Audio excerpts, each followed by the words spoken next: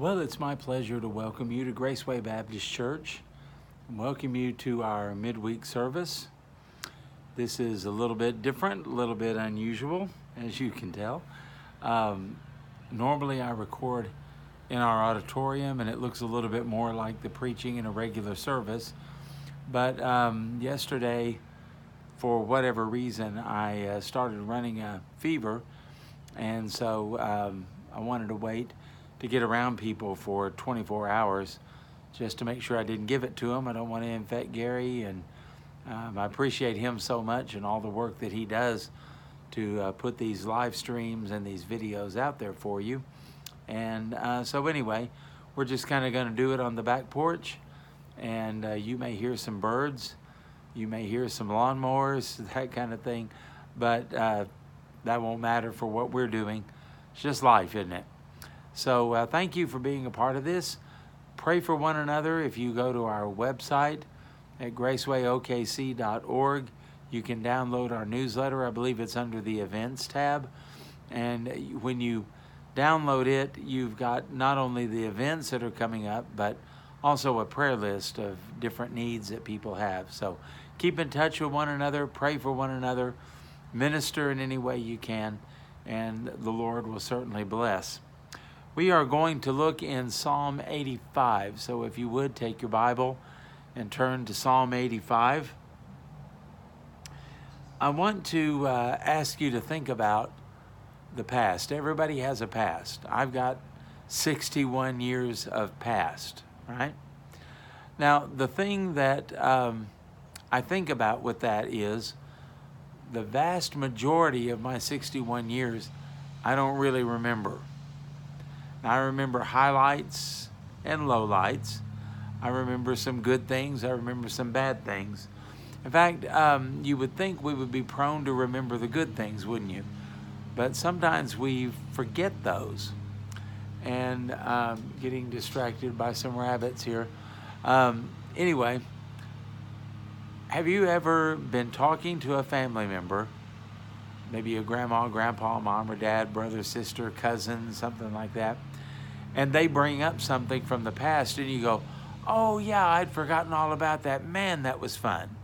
And you're kind of able to be refreshed and relive it. Isn't it amazing how quickly we forget some of the good things that happened to us? However, I promise you that you've got some things that they may have happened decades ago, and it's somebody said or did to you, a mom or a dad, a sibling, a coach, a teacher, anybody like that, and you can still remember what it was like, what you were wearing, what their face looked like. You can remember the temperature of the day, but more importantly, you can remember how you felt. In fact, I've noticed that in my life, I'm not really that bothered by the past unless it's affecting me today. It may affect my outlook, it may affect my mood, it may affect my perception of myself and others. But if it doesn't do any of that, I can shove it back in a back closet of my brain and close the door and just not bring it up anymore. But if it's still affecting today, then somehow I've got to deal with it. Now, some people deal with it by just giving into it. Whatever mood, whatever emotion, whatever situation it stirs up, that's what they go with. So all of their life, they're haunted by these things, and they're controlled by these things too. Now, please don't make any mistake. The demons of hell know your past, and they know you. And they know you so well, they're more than willing to bring up anything that will hinder you in your spiritual walk. Anything that'll get your eyes off of Jesus. Anything that will get you to feeling sorry for yourself. Anything that will get you in a funk. You know, whatever they can do, they'll try to do it. Now, we all have some of those things, and we all go through some of those things. It's kind of human and natural. But to stay in it is a different matter unless there's a cause for it. For example, there are some medications that can make you feel that way. And sometimes there can be a chemical imbalance in the brain that can cause you some trouble with that. I'm not talking about those kind of things. I'm talking about the things that happen that affect you, and there's no physical or medicinal reason for it. You see what I'm saying? Now, the psalmist, as he is writing here, he's going to refer to the past. But I'm going to ask you to notice everything he says is actually very positive. And I would like to make the point before we start. That was a Freudian slip, wasn't it? I'm going to make the point that what you look back on in your past really does determine how it affects you today.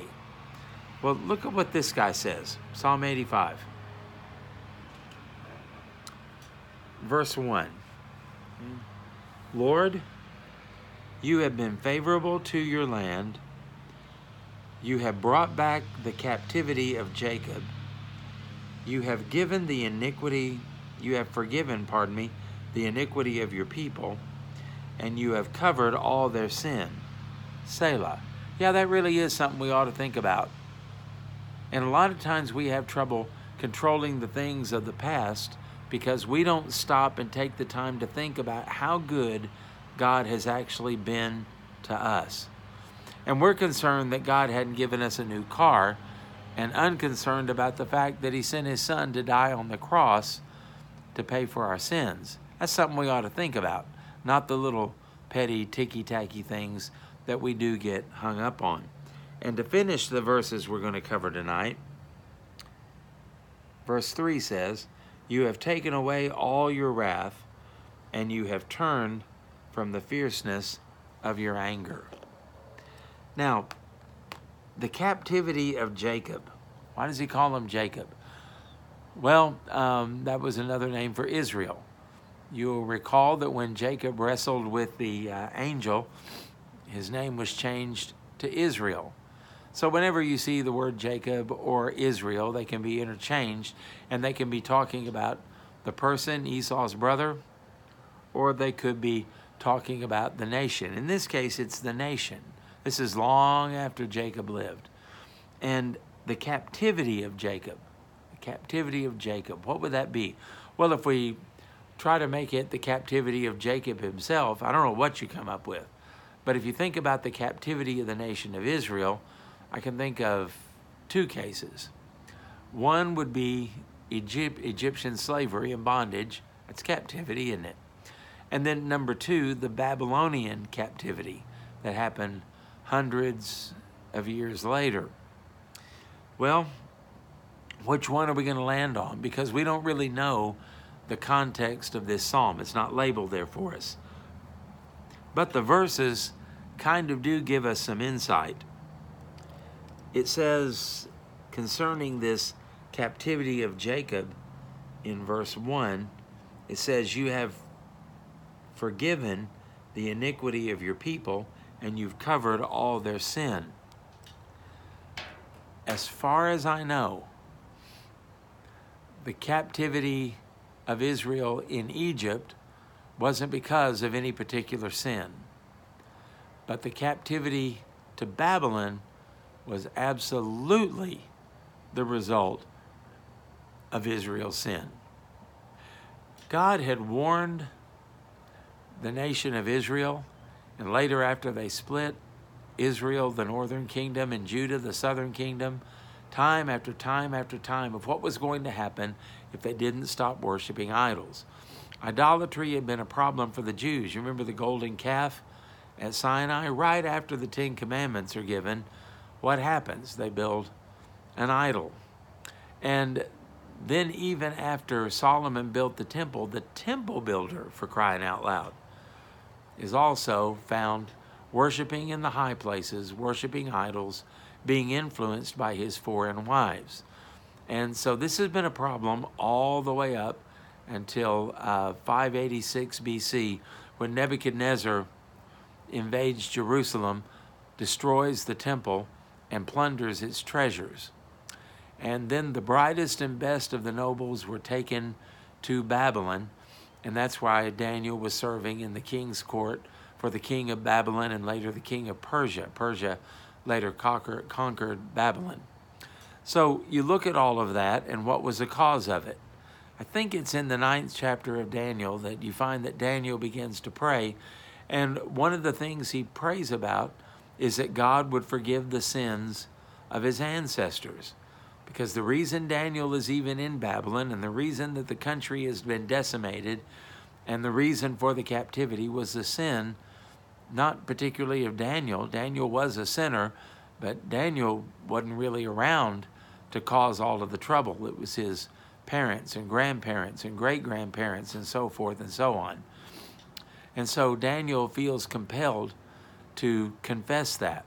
Now, the word confess does not necessarily mean that you're taking responsibility for it, because it was not really Daniel's responsibility. The word confess does mean to agree with God about it. And what Daniel was doing is looking back at the way his ancestors lived, the way more specifically that they sinned and that they ignored the warnings of the prophets, and that they basically did what they wanted to do in the face of God.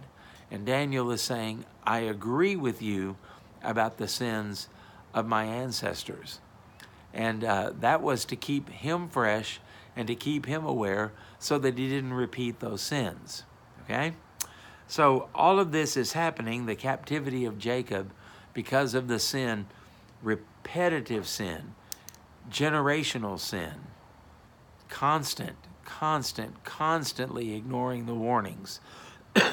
And so the writer of this psalm, I think, is writing in the context of Israel being released from captivity, allowed to come back to the land of Israel, and allowed to rebuild their temple.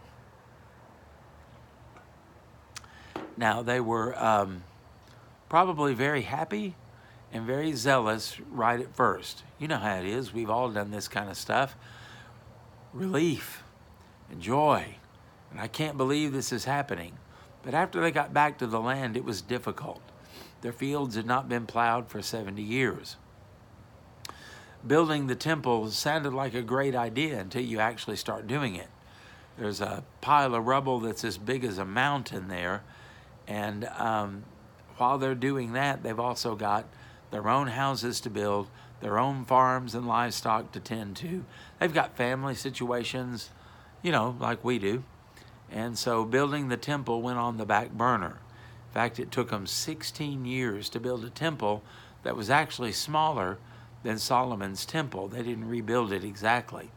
So they'd kind of cooled off and things were not going really, really well.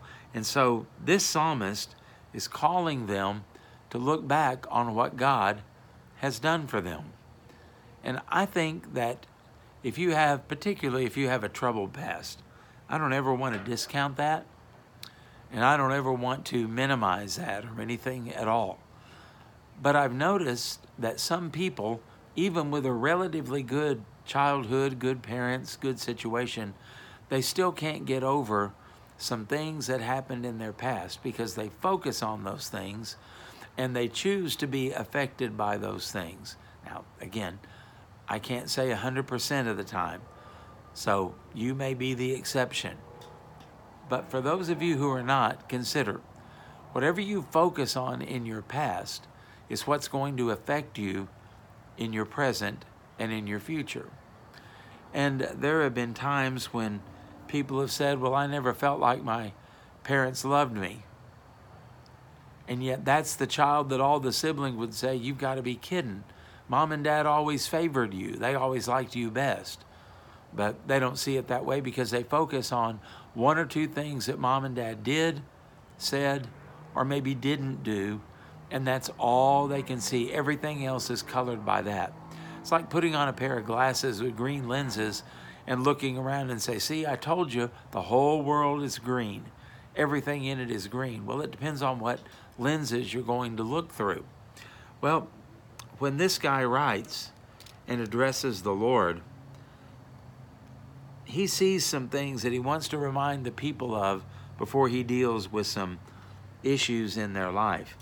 And first of all, when you look back at your past, when you look back at what has happened, even if your present situation is caused by previous sin and you know it, or maybe your present is affected by somebody else's sin and you were kind of the innocent victim in it.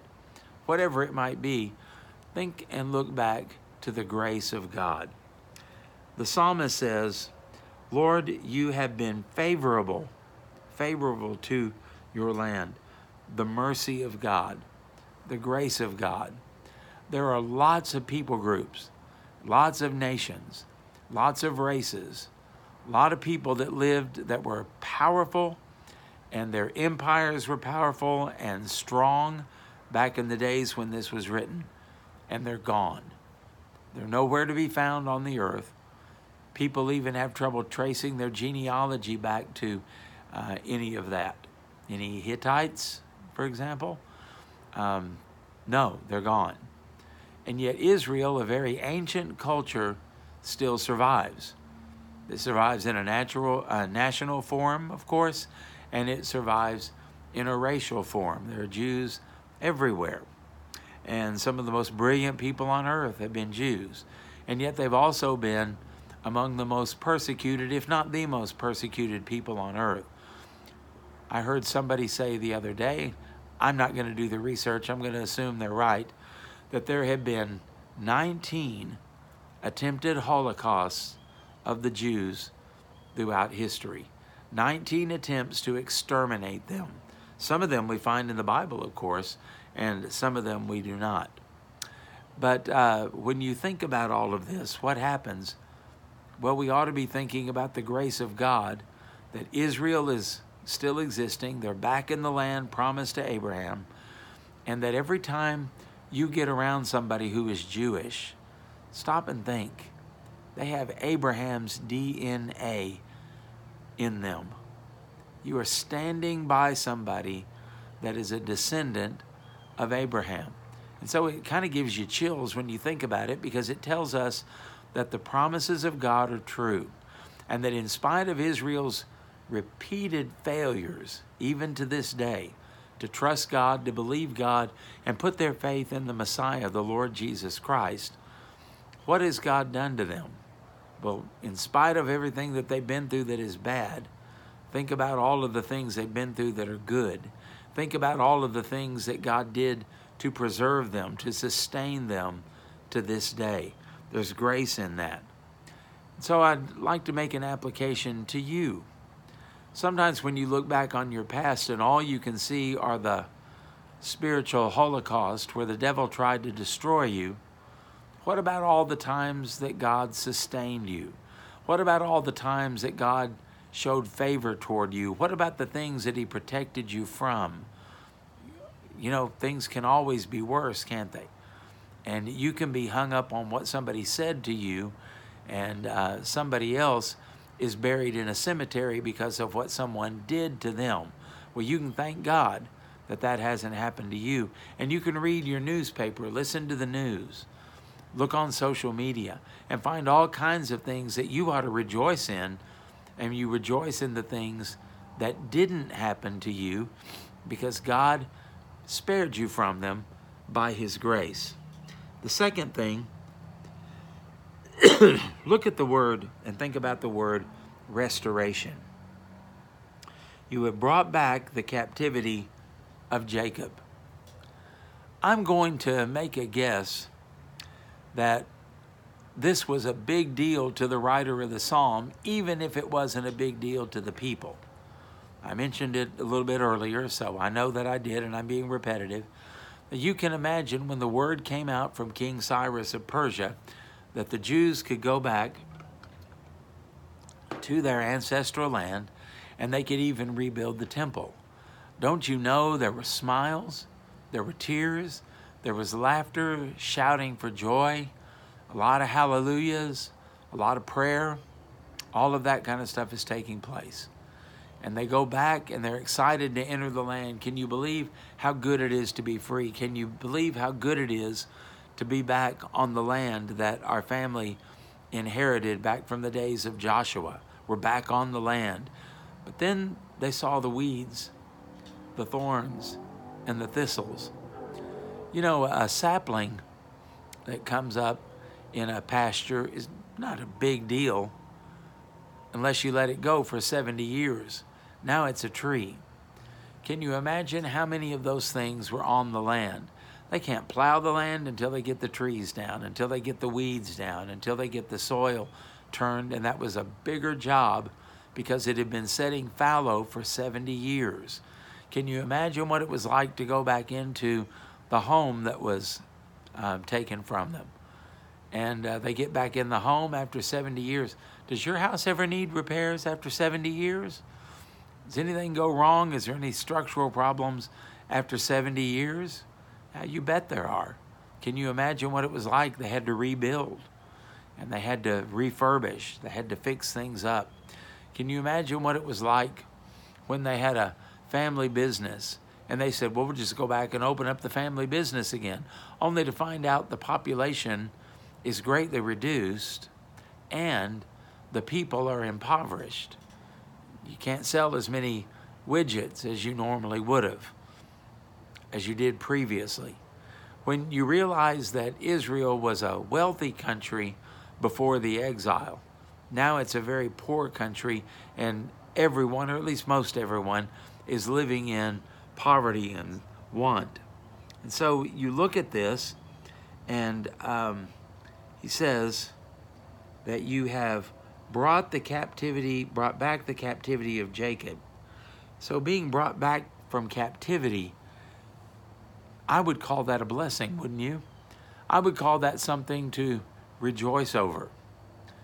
And yet the people didn't do that. You read the book of Malachi, you ought to do that sometime.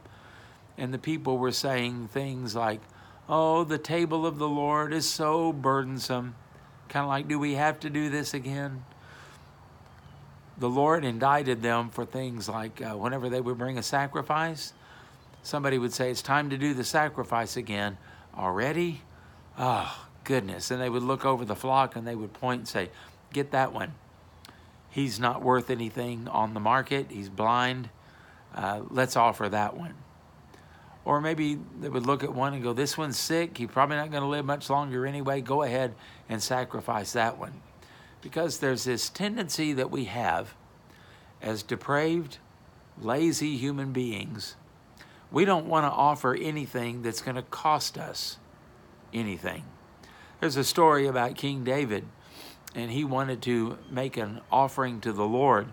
And there's a piece of land where he wanted to do it. So he found the owner, and he said, what do you take for this land? Well, the owner somehow found out what David was going to do. And he said, if you're going to do this to sacrifice to the Lord, you can have it for nothing. Remember that story? And David makes a statement, I will not offer anything that cost me nothing. And yet, the spirit of our age is, it better not take too long. There better not be too many of them. It better not be too hard. Find me something that is easy. Find me something that doesn't really take up my time or take up my money or require any effort. Someone said one time, if it bears his name, it's worthy of our best. And that certainly is true. But the spirit of the age is make it easy, make it quick, make it to where I don't have to think, make it to where I don't have to put any effort into anything, make it to where I can let somebody else do the heavy lifting for me, and then it'll be okay. And we've forgotten what all God has done for us. We've forgotten what he has provided for us. We have forgotten the things that he has done for us. There are a lot of you that are living now in a house you never thought you would own. And at one time, you were extremely grateful for it. You're driving a car like you never thought you would ever drive. You have a job like you never thought you would have. And God has been so good. And at first, you were elated about it. But now it's just ho-hum, can't wait to retire. When can we refurbish the things in the house? And there's no joy. And there's no contentment in anything that you have. There's always something bigger, better, more. You're tired of things. That's a big one today, isn't it? And so we forget about restoration, where we could have been, where we were, and where God has brought us to. The third thing The word redemption is here. Verse 2, you have forgiven the iniquity of your people. You have covered all their sins, all their sin. And then he says, Selah. Yeah, that is a really good place to just stop and think. What if you had never heard the gospel? What if you didn't have good parents? What if you had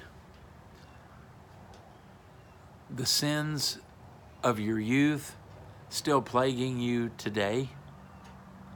What if addictions hadn't been broken? What if a new and living way had not been shown to you? What if abundant life was impossible for you? Where would you be? Dottie Rambo wrote a song one time. She said, roll back the curtain of memory now and then. Show me where you brought me from and where I might have been. Remember, I'm human and humans forget. So remind me, dear Lord. Well, she's right. We need to be reminded, because sometimes we think that we're entitled to these things. We think that they're just normal. Pardon me. I think one of the big sins of Americans is we think that freedom is normal. Read your Bible. It's not. Look in history. And the Bible, by the way, is history. I don't mean to make a distinction, but look in history outside of the Bible. It's not. Your ancestors struggled. Most all of us had ancestors that were in slavery. Most all of us had ancestors that couldn't determine what they were going to do for a living. It was assigned to them, and you were stuck in whatever your family did. And if you were high class, you let everybody else do the work, the serfs, the peasants, the slaves. And if you were low class, you were one of the serfs, peasants, or slaves, and you did what you were told. You did what you were bred to do, and you were stuck in it. You didn't have upward mobility. You didn't have the opportunity to get out from under the yoke and the bondage of whatever was happening to you. And that's one of the great things about America. America was essentially the first country that said it doesn't matter what your title is. It doesn't matter where you came from. It doesn't matter what your background is. And we're living in that today. And I think that there is a lot of turmoil in our country and restlessness, if you haven't noticed, because we think that what we've experienced for 240-some years, we think that's just normal. That's the way it's supposed to be. But if you were to go back and do some research on your family tree and your ancestors, you would find they didn't get to live the way that you live. God has really blessed us, and we've forgotten the joy and the blessing of freedom. Well, the same thing is true in our spiritual life. For some of us, we love to study the Bible, but if it's just the gospel that we talk about, we yawn and go past that quick because we already know that. Now think on this. The gospel that saves you.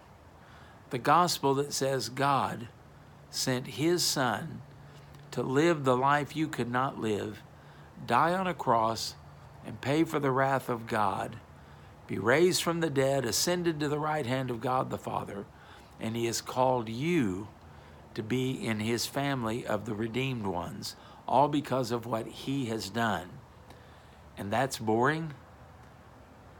That's something that we think we already know it and understand it. We want to get on to the deep things. What's wrong with us? That's hard to imagine. That's hard to fathom. And the people of Israel must have discounted the fact that God, by punishing them, bringing them back into the land, is assuring them that he's covered their sins and he's forgiven their iniquity. And the psalmist says, now stop and think about that. You know, it might be good if every time we sing a song like, this the power of the cross, Christ became sin for us, remember that one? If at the end of that, Brother Dale just said, Selah, and we took about 5 minutes to sit down, to be quiet and to think about what we just sang. You know, there's people that would criticize that, and there's people that would be bored with that. There's people that would think that was a waste of time. Consider what they're really saying. Selah. Think about redemption. And then the last thing, think about reconciliation. Reconciliation. You have taken away all your wrath, and you have turned from the fierceness of your anger. When God said that his anger burned hotly against Israel, I'm going to make a guess the relationship between the Father and Israel was not real good. When God said that he had wrath against them and was pouring out his wrath on them, I'm going to just make an assumption that affected Israel's worship, and that affected God's acceptance of their worship. You know, there were times, Jeremiah 14 comes to mind, where the Lord tells Jeremiah, quit praying for these people. Can you imagine the Lord ever saying that to you? Quit it. It's not going to change anything. This is already set in stone. The Babylonians are going to come, and Judah is going to go into captivity. And then the Lord says something that I think sounds even worse. He said, when they pray, I'm not going to listen. When they fast and give offerings, I'm not going to accept it. But I am going to destroy them with famine, pestilence, and the sword. And notice that God doesn't say the devil is going to or the Babylonians are going to. God takes full responsibility for it.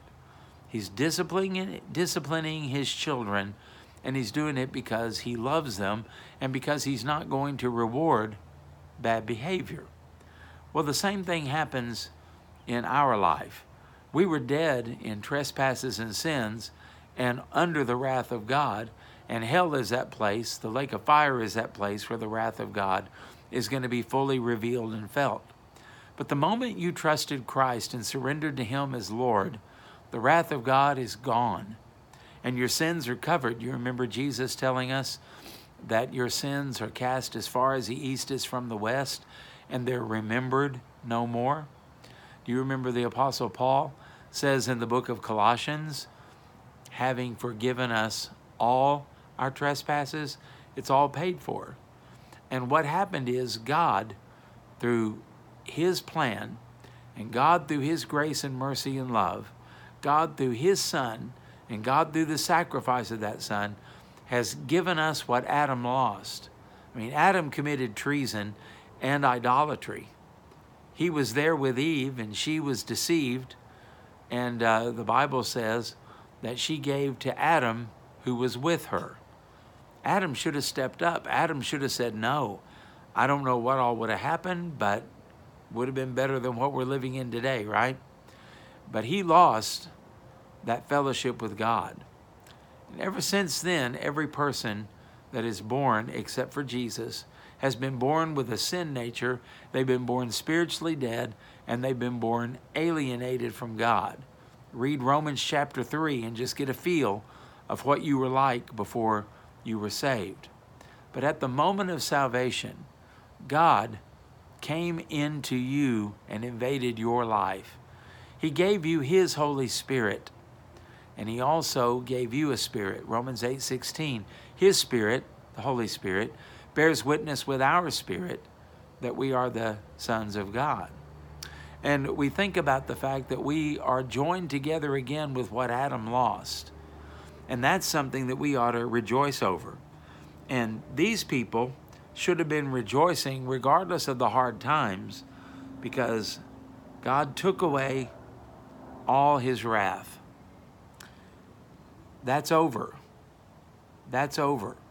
Now it's time to get busy and rebuild. Now it's time to get busy and reestablish things. Yes, it's your fault. Everything's in shambles and everything's messed up, but I'm here to help. That verse in Zephaniah, not by might, not by power, but by my Spirit, keep that in context. That was Zerubbabel looking at the ominous task of getting rid of all of the temple rubble from Solomon's temple after 70 years. God said, it's not going to be by your might or your power. It'll be by my Spirit. This is an amazing thing. God is going to stir them up. Nehemiah is going to rebuild the walls. They are eventually going to rebuild the temple. This is a time that should have been a glorious, glorious time. But it wasn't, because when they got hung up on their past, all they could think of is what could have been. All they could think of is sin and defeat. All they could think of was exile and bondage. And so the psalmist is reminding them here, nope, God hasn't changed. His promises haven't changed. And God is going to fulfill everything that he said he would do. And he's not only going to do that for ancient Israel, he's going to do it for you as well. And so we need to look back on those things, and we can see how some of our troubled past fit into the sovereignty of God with these very things. And they led us to the cross. They taught us lessons in relationships. They taught us how to improve, how to grow. Jesus grew in wisdom and stature, favor with God and favor with man. In other words, intellectually, physically, spiritually, and socially. Well, so do we.